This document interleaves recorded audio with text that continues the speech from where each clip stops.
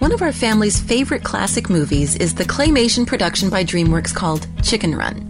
The story revolves around a group of portly chickens and one stately older rooster who realize they've been cooped up far too long. The leader of the chickens is Ginger, an extremely intelligent and determined hen who refuses to spend the remainder of her days fenced in at the mercy of the sinister farmer. And this is where the story gets good. Welcome to Sincerely Yours with Ann Maines, an exclusive presentation of Faith Strong Today. Hear new episodes every weekday and subscribe to our podcast at faithstrongtoday.com. Time and time again, their escape attempts from the concentration-style chicken coop all ended in failure. That is until, through a series of mishaps, they discovered a picture of an airplane.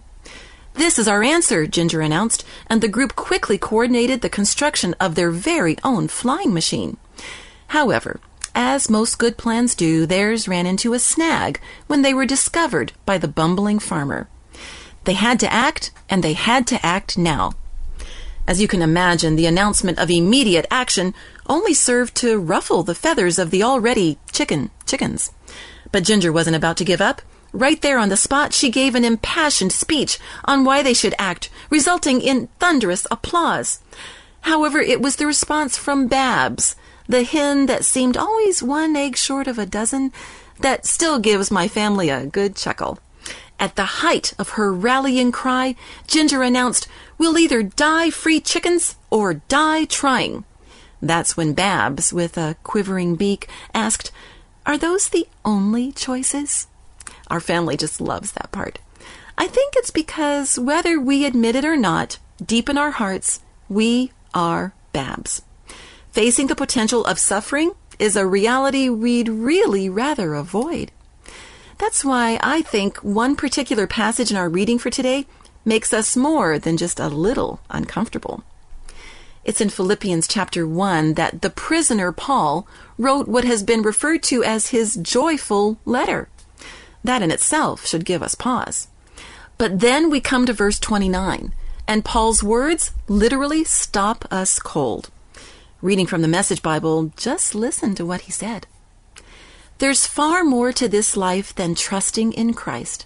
There's also suffering for him, and the suffering is as much a gift as the trusting." Did you get that? Suffering for Jesus is as much a gift as trusting him. Now that's a sobering thought. While some Christians readily see their faith expressed in the old workout motivator, no pain, no gain, many more of us prefer the more palatable version, no pain, no pain. And I think Paul realized our bent towards a softer life. Maybe that's why he broke down this commitment even further.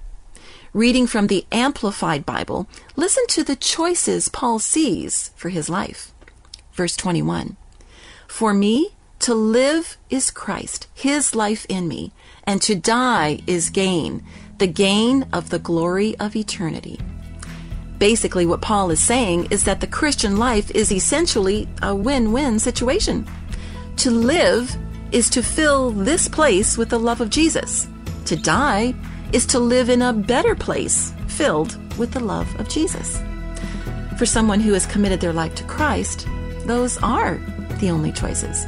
And when you truly look at it that way, to not share the message of Jesus is just, well, plain chicken.